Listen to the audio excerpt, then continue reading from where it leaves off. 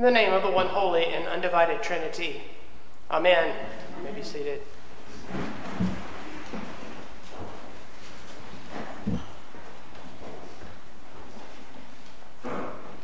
As we continue to make our way on this pilgrim journey in this season of Lent, this season of preparation, I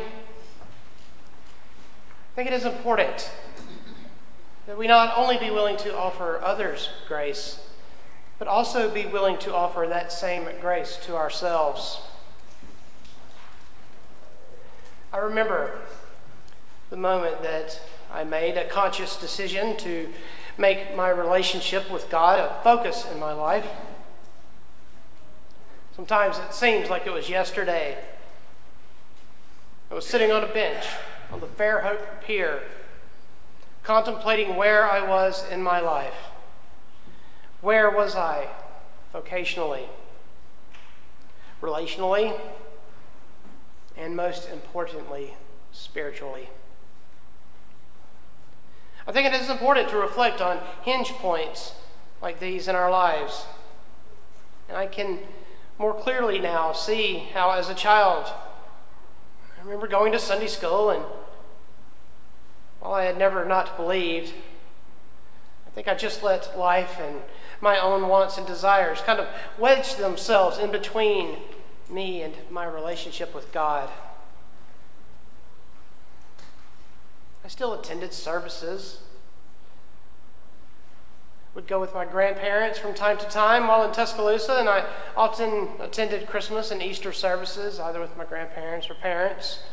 But I just never made my relationship with God a focal point in my later life, especially in the high school days and in college. And I can see how this trend continued as I became a young professional and as I embarked on my early working career. It would require mistakes, mostly born out of immaturity and I'm at my wits' end mentality to finally get my attention. As I thought about our collect for today, I could not help but think about this time in my life. Our collect this morning, the collect for the second Sunday in Lent, is one that brings this aspect of Lent into sharp focus for us. It reminds us that our God is merciful and gracious to all who have gone astray. And it petitions God to bring those with penitent hearts and steadfast faith to embrace his Son, who along with the Holy Spirit will live and reign as one God forever and ever. Our collect this morning is drawn from some of our most ancient liturgies dating back to the first couple of centuries. It was originally a bidding to pray for heretics and schismatics, that they may be delivered from their errors and recalled to the Catholic and Apostolic Church. In our more modern Sunday context, this separation has come to refer more to those who have abandoned or maybe just drifted away from the practice of one's Christian faith. It also links our actions today in Lent to one of the solemn collects prayed on Good Friday that reads, "Merciful God, creator of all the peoples of the earth and lover of souls, have compassion on all who do not know you as you are revealed in your Son, Jesus Christ. Let your gospel be preached with grace and power to those who have not heard it. Turn the hearts of those who resist it, and bring home to your fold those who have gone astray, that there may be one flock under one shepherd, Jesus Christ our Lord."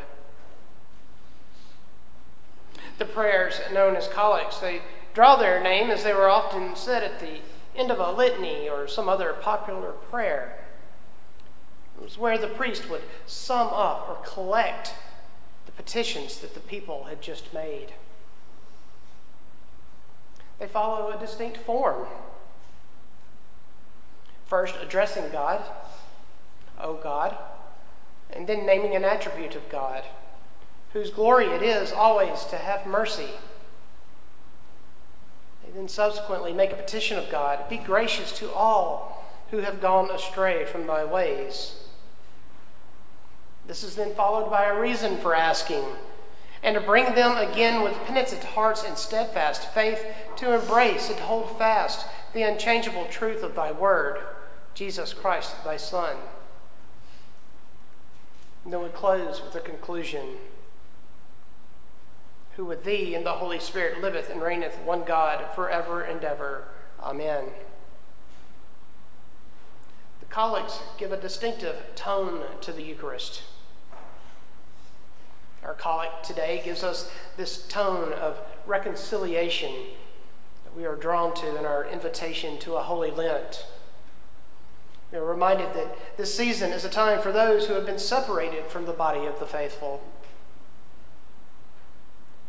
As our Ash Wednesday liturgy reminds us, that those who have been separated are reconciled by penitence and forgiveness and restored to the fellowship of the church. And we are all reminded of the message of pardon and absolution that is taught to us in Jesus' Gospels. Our collect this morning seems to reinforce for us the message received in our Gospel reading. Jesus reminds us that sometimes we set our minds on human things rather than divine things. And that if we are to become like Jesus, we must be willing to take up our own cross and follow him. Sometimes we must be at our wits' end before we are willing to bear that cross, though. But it is right there in that fire of uncertainty that God so often reaches out his hand, seeking to draw us back into the fold.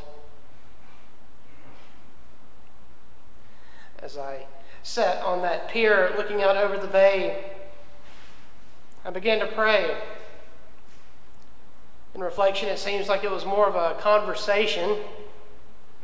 I'd made some career moves based on one, money, and secondly, because I thought I'd been passed over for a promotion. Again, two things that I learned really never make you happy. I was struggling to find my place in the world until I was ready to release my perceived sense of control and invite God into the middle of my mess. I would not be able to find that peace that would surpass all understanding. I told God that if he would help me figure things out, I'd make him a priority in my life. Now, I know it doesn't work that way. God doesn't wheel and deal with us. But I think it was my way of saying, at least to myself, that I wanted to make God a more central part of my life. I would eventually move back to Tuscaloosa, found a job that brought me joy, and started attending a church with some close friends. I began to become involved in that church. And then a couple of years later, I would meet Allison. It would bring a fullness to my life that I never knew that I could experience. And she would bring me to the Episcopal Church. We all make mistakes or reflect on our lives and wonder, what would have happened if I had made different decisions? It's easy to play the what-if game. I think the reality, though, is that even in those missed opportunities or wrong turns, they're just part of the journey when we keep God at the center of the pilgrimage. It's when we get away from God that we get off the path. This Lent, we are being called to remember that we are created in God's image, made for a relationship with him. Our collect this morning is reminding us that God is gracious to all who have gone astray. Understanding ourselves is all about understanding our place in holy fellowship with him and with each other. I pray that you are taking time in this season of preparation to take a breath and reflect on these divine relationships in your lives. Amen.